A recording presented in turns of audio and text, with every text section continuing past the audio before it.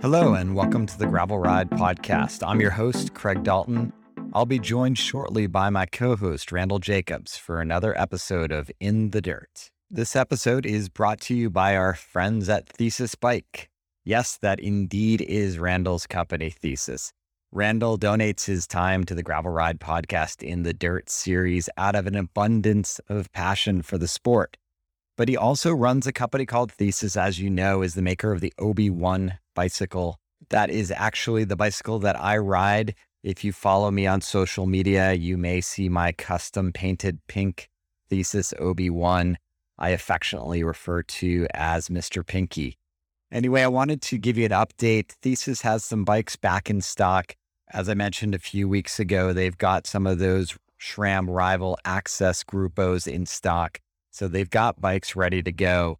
But more importantly, they've just reintroduced their Bring a Friend referral program that'll get you $500 off an OB1 when you purchase a bike with a friend. Or if you have a friend that has a Thesis, you can hit them up for a $500 discount. So coordinate with the team over at Thesis. If you have any questions, you can email them at hello@thesis.bike or check them out online at thesis.bike. They offer free one-on-one consultations, which is a great way to see if a Thesis OB1 is the right bike for you. With that said, let me grab Randall and let's jump into In the Dirt. Hey, Randall, how you doing today? I'm doing well, Craig. How are you, my friend? I'm good. I literally just got done recording the pre-roll talking about Thesis, your company's new Refer a Friend program, which I thought was cool. I let the listeners know about that. And I appreciate your efforts as a co-host of In the Dirt. But separately, when you wear your Thesis bike company hat, I do appreciate the time-to-time financial support you provide the podcast, because it really is the type of thing that keeps the balls rolling around here.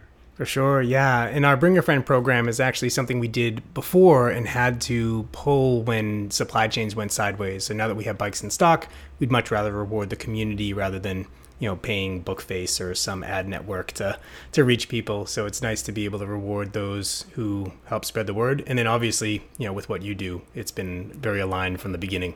So thanks for the opportunity to work with you. Yeah, absolutely. Appreciate it. Yeah, it's so ridiculous that there was like 15 months or more in there where bike companies just didn't bother advertising or promoting themselves because it was so ridiculously hard to deliver product into consumers' hands. Yeah, there's really no point in trying to sell something you don't have and don't know when you'll have it again. That seems to be a phenomenon that's going to continue well into the future for a while, from what I'm seeing. Yeah, I mean, not to bring sort of macroeconomic trends in here, but I was just listening to someone talk about how in Apple's earnings call, there is some suggestion that supply chains are improving. They have not improved entirely, but that they are improving, and that in the grand scheme of things, this will be a temporary blip, but temporary could mean 2 years.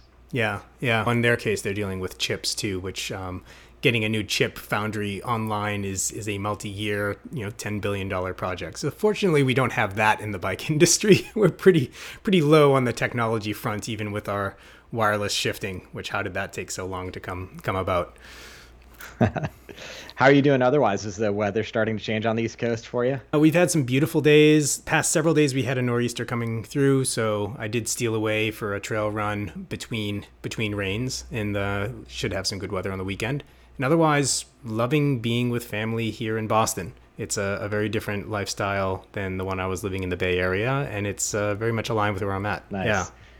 We got absolutely hammered out here by that rainstorm in Marin. I think we had the highest rain count in anywhere in California that weekend. I think we got on TAM, and there's 12 inches of rain. So it was literally coming out of every pore of the mountain. There were new streams and waterfalls being created. I mean, God knows we needed the water, and it's so nice. I rode up the mountain for Dawn Patrol on Wednesday, and just to see a little water in places where it has been devoid because of the drought was nice. Well, and I did see your conversation, or the conversation you chimed in on the ridership about opening up of new gullies and things like this in the trails. So hopefully they're relatively intact. Yeah, that was fun. I mean, that's one of those things that you and I have always thought and hoped would happen in the ridership. Just this idea that a rider could pop a message into the forum and say, hey, we just got this huge rainstorm. How are the trails looking? Is it rideable, or is it too, is it a sloppy mess? Yeah, it's pretty neat. And you've been training quite a bit lately, right? Yeah, I was going to say the other good thing about the rain and not wanting to ride my bike outside lately is I have committed to a strength training program. It's one of those things, as I've nagged about my back on the podcast many months ago, that I've actually implemented a little bit of a plan. And I've been working via a company called Ever Athlete. And I became aware of them as one of the founder is Kate Courtney's strength and conditioning coach. Kate Courtney being a former world champion mountain biker who comes from this area. And what appealed to me most about the Ever Athlete program was that they have a run specific program, a cycling specific program, and then basic conditioning. After chatting with them a little bit online, and I had a phone call with them just as a general consumer, it was advised that I start with beginner strength training, and totally spot on. If I started anything beyond beginner, I would have been absolutely destroyed. And frankly, like some of the exercises do have me sore in places that I'm not used to being sore. So if somebody were to ask you, do you even lift, bro? The answer would be not quite yet. I'm doing the beginner stuff first. Yeah, exactly. Like I don't have tank tops yet and special weightlifting gear and gloves that I'm using, but I'm proud of myself. I just completed week 4 of an 8-week block, just getting my body used to basic strength training. I'm using a TRX, some elastic bands, and just a few basic weights. So it's not an exorbitant setup. I'm just doing it in an 8x8 area of my garage every other day. That's great. Yeah, I've gotten on a reasonably regular routine with a pair of 50-pound Power Blocks adjustable dumbbells, which I'm a big fan of. I've tried a few different types of adjustable dumbbells, and these are the best I've had. Just like doing a basic routine with not a crazy amount of weight, and then adding some chin-ups and ab work and so on, squats and stuff like that with that, together with running and stretching, and I'll probably be adding yoga as the winter progresses and I can't get outside so much. Yeah, you'll have to put a note in the show notes for me on that one. I'd be interested because I know in Ever Athlete's list of things that I may need, that type of weight setup will come into play at some point. Got it. Yeah, they don't pay us, but I can definitely endorse the Power Block Sport, and it's totally sufficient for me even at 50 pounds because anything that I do with more than 50 pounds, I probably shouldn't be doing anyways. I don't need it. Yeah, I mean, good God, right now, Randall, I'm basically doing almost exclusively body weight exercises. So yeah, 50 pounds seems a long way away from where my current strength training is at. You can get a whole lot of resistance with just body weight too. So there's no need to buy too much expensive gear, but yeah, these are a good one. Yeah, totally. I mean, I think I'll walk away from this knowing that just even strictly a body weight program would be hugely beneficial. Yeah, I think so. I'm curious to hear how your back is feeling in a couple of months. Yeah, for sure. So as I said, I've got another month on basic, and then I think I'll just carry over into their first cycling specific program. And I've been chatting with them, and I think I'll have them on the pod so we can get just a deeper dive into not just their program, but just strength training specifically and the value for cyclists to take a break and do something different. I remember hearing a quote somewhere that the biggest problem with cyclists in their training program is that they only ride their bikes. 100%. It's funny you mentioned that because another guest I've got coming up is a pretty world-renowned bike fitter, but he from the UK, but he wrote a book called The Midlife Cyclist. And I'm going to dig into it with him. But yeah, one of the key takeaways is as an average enthusiast, passionate enthusiast cyclist, we're probably riding more and closer to our, not more by volume, but closer to our threshold than professional cyclists do. Because we go out there and we hammer, we're just feeling like we're out there for a good time. And the best thing you could do is probably lose a workout or two on the bike and change it into some strength training or something that's, testing different parts of your body. Yeah. I look forward to that episode. That'll be a good one. Yeah, I'm super excited about it. I mean, I've just been thinking about it in light of my own winter and what I want to achieve and how I want to set myself up for success next year. And success for me just means, being healthy and strong enough to tackle, a big event or two here or there and not have it totally destroy me. Yeah. And I think that for some of us too, I end up talking to a lot of athletes who are, who are later in years, and just being able to know that you have some control over your ability to ride well into old age and maintain flexibility and bone density and injury prevention and all these other things is, it's a good resource for folks to have to know how to approach that. Yeah, totally. I've got another great episode that I'm recording actually immediately after this with Brian McCulloch. He's a former pro road racer, former BWR winner, and most recently just won, I think it was the Masters category of mountain bike nationals. So awesome guy, super enthusiastic. And one of the things he was telling me in his coaching practice was that, he coaches plenty of athletes whose goal is, I want to complete the event and then be totally peppy for the beer garden afterwards. And I'm totally down with it. No one wants to just barely crawl across the finish line and then have to go to their car to take a nap, especially in these gravel events. We want to finish. We want to commune with our fellow participants. And, I think that's an admirable goal for anyone, to not only cross the finish line, but be able to party hardy, as the kids say. Yeah, it's, you have the combination of having endured something with other people and then getting to connect, like the vehicle for connection element shines out of that statement there, which is certainly why I ride. Yeah, totally. And speaking of events, I know I did a recap episode of Sea Otter, but I thought we'd chat about that a little bit, since it's something you've participated in years past. A number of times. Yeah, this is actually the first time in years that I didn't go. I just reading the reporting, it seems like the new stuff was relatively sparse. There's a couple things that you and I want to jump into in future episodes with the new BMC head shock. They're not calling it a head shock, but it looks like a head shock, and SRAM's new flight attendant suspension and so on. So that'll be fun to dive into. But I'm curious, what else did you see that was compelling? Yeah, it's, first off, for those of you who don't know, it's quite the festival. I mean, you've got everything from downhill, enduro, gravel, cross country, road racing. While I find it a bit overwhelming, the sheer number of cyclists and people that are there at Laguna Seca, it is fun to see someone in, spandex and a pro road kit riding through the pits next to a downhill kid with his full face helmet shoved back on his head with a neck brace. Yeah, absolutely. Absolutely. Yeah. It's, from a product perspective and manufacturer perspective, the number of booths was down. I mean, it still was quite a hearty show, but I would say, with the absence of the international manufacturers coming, is probably like 40% less sheer booths. So it made it more manageable. Whereas, the last time they held it in person, I felt like covering it in one day was just too much. Like I really needed about a day and a half or a day and 3/4 to get around and make sure I poked my head in every booth that was out there. This year is a little bit more manageable. I think in 3/4 of a day, I had cruised around and seen everything I wanted to see. Cool. And you only spent the one day, yeah? Yeah, I just did a day trip, which I think made me like it a little bit more. I mean, I think the last time we were down there, it was just such a cluster F to, get in and out of there with your car, and you were parked so far away. So I found that this fit where I was at this year. Yeah, we had a booth last time too, so we had all of that setting up and tearing down and so on.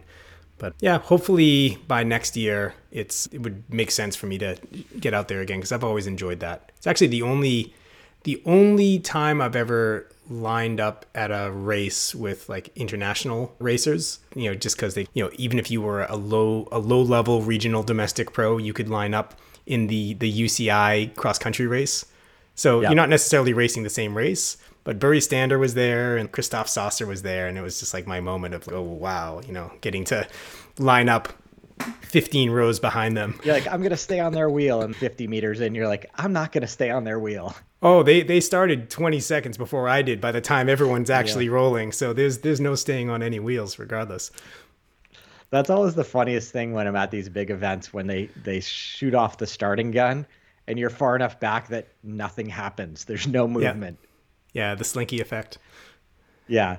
But there have been, there's been some cool stuff dropping lately that I think we should talk about. I think we should jump in a little bit into the handlebars that have been coming out, because I know in talking to you, you had a particular design in mind that you thought was what you would design if you were going to design a handlebar from the ground up.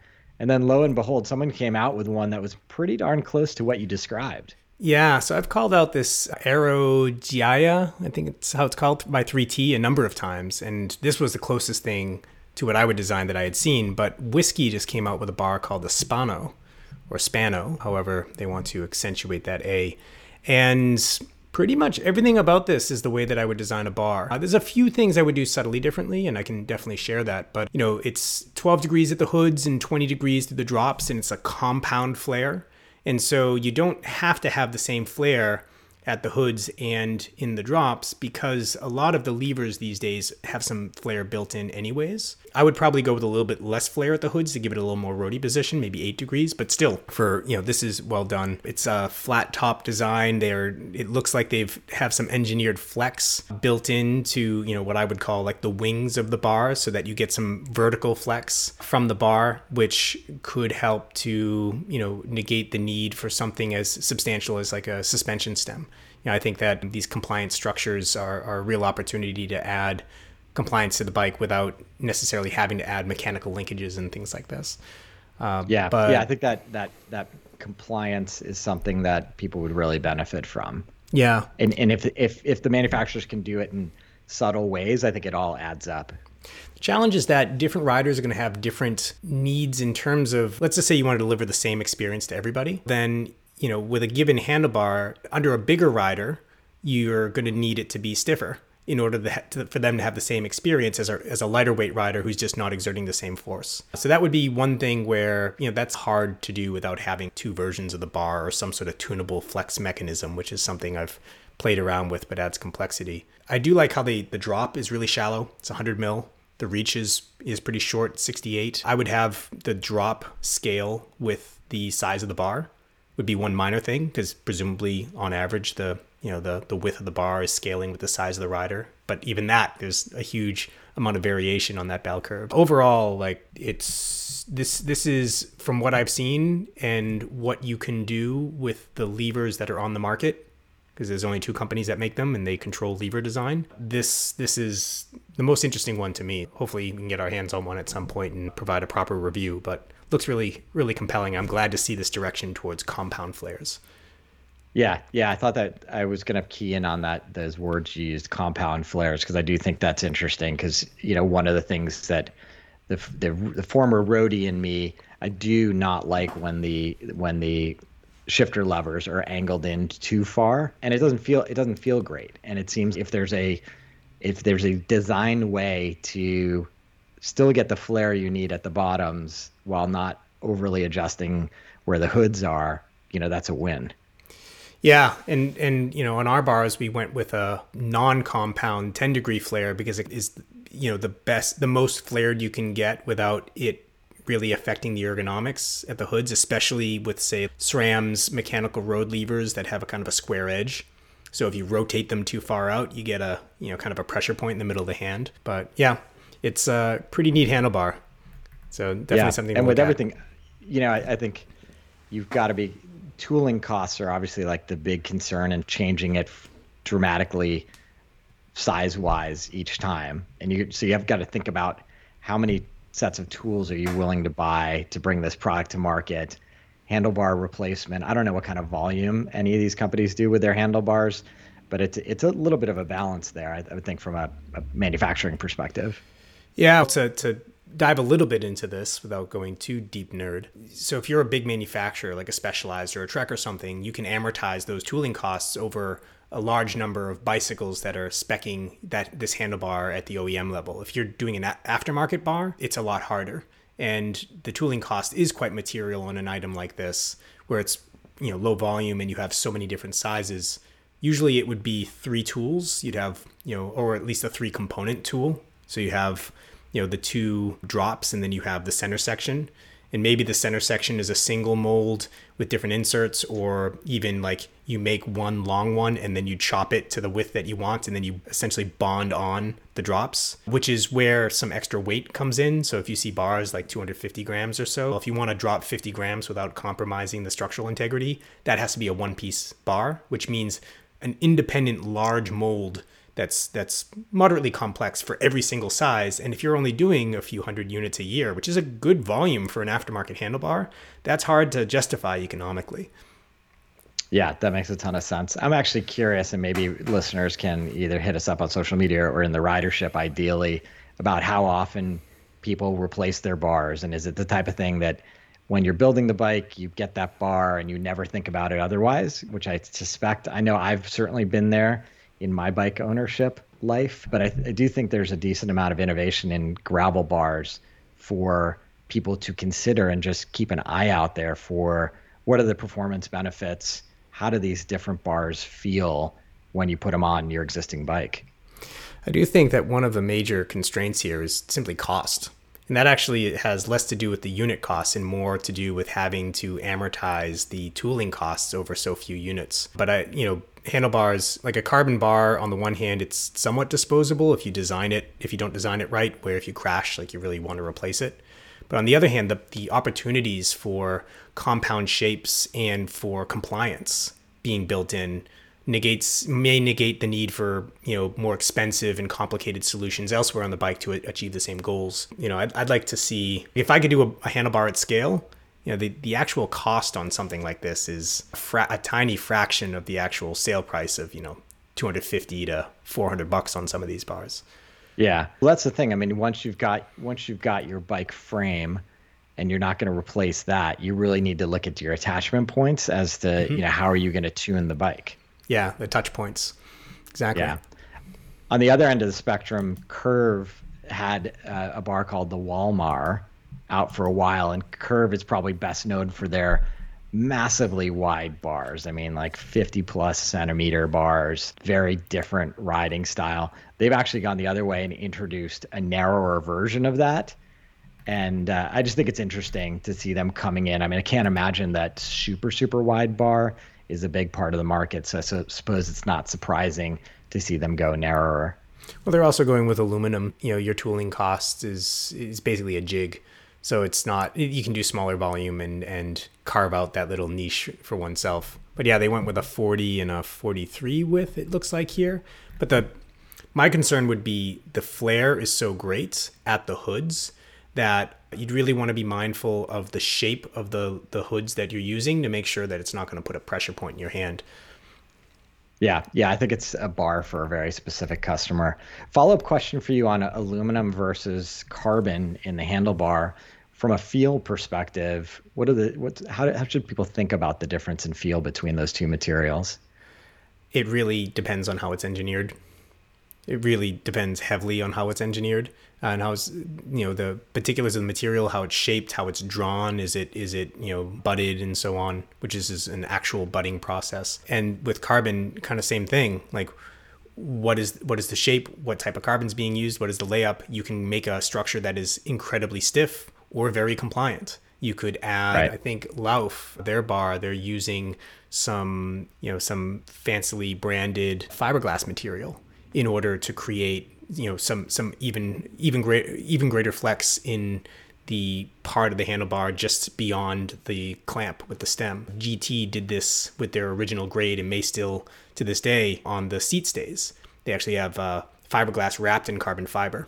So fiberglass is what's used in like a fishing pole. So think about the extremes of flex that you can get with that before it breaks. So it really just depends. But in terms of the opportunities to tune flex and so on, vastly greater with carbon for sure. But there's trade-offs with that.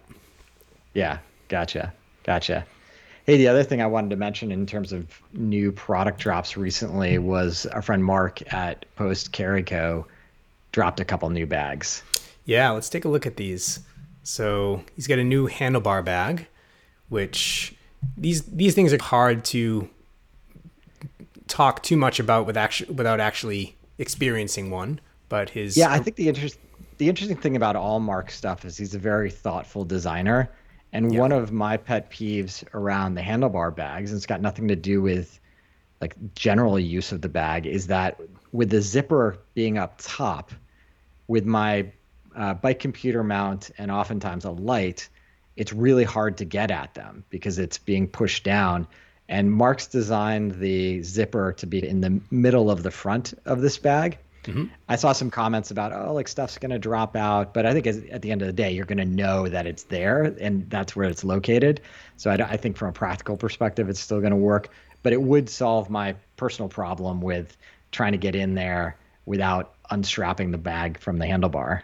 Yeah, and this bag is also quite compact, this new bag, the mini handlebar bag that he came out with. And so I could imagine strapping it to the bar and the little strap on the back around the stem, as opposed to, having to strap it in a way that may push cables or the bag itself into the head tube, which is a very common problem with these handlebar bags. And, leads me to actually on my bike packing bag to add straps in order to have it connect both to the bar and then to like right behind the hoods, so you don't get that rotational flop and it keeps it off the head tube.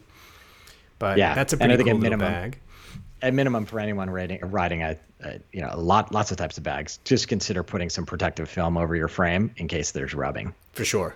Yeah, it's a good recommendation.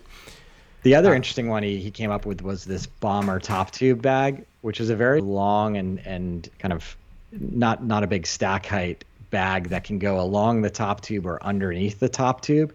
It's maybe 3/4 of the length of the top tube, it looks like, it's interesting. I don't think for me it's like a daily rider type thing, but I do love the multiple different positions of it. And I could see for a bigger trip or a bigger day out, this being like one of those bags that I just add on for specific purposes. Yeah, and presumably it's a bit lighter than his existing frame bag, which I own. I'm not sure if you own as well. I'm a huge fan of that bag for bigger days on the bike where I need to bring stuff. Yeah, no, I imagine like running that quarter frame bag and then adding this one on top. If you were doing some epic backcountry ride and wanted to maybe bring a full pump or what have you, I think this is a neat option to add on and augment that kind of storage. One comment I did see in one of the articles was this idea of, maybe it would be mountable on the bottom of the down tube, which I actually think is a space where, a bag that was designed specifically for that space could both lower center of mass and potentially provide some protection for that part of the bike from rocks kicking up and so on, which is a significant concern, especially when you get into more chundery terrain on one of these gravel bikes. Yeah, I think some more of the hardcore bike packing bag manufacturers have solutions for that area, whether they're building off the bottle cage that's often down there on a lot of these gravel bikes or otherwise attaching. Agree, it's an interesting place. There's so many different nooks and crannies to jam stuff on these bikes with all these new modern bags. There's no dearth of options for you depending on how you want to set up your rig. Yeah, and the last thing we'll call out here is the seat bag, which is a pretty standard but really elegantly designed seat bag. And I just got to give a shout out for him on just the aesthetics of these bags, then also the cost structure. Like the seat bag's $30. The bomber bag, I'm seeing $35. So really getting like this high quality construction and design at a very accessible price point. So bravo, Mark. Keep up the good work. Good to see you continuing to put product out. Yeah, kudos. Speaking of other things that people from the ridership are putting out there in the world, some cool stuff on bikepacking.com.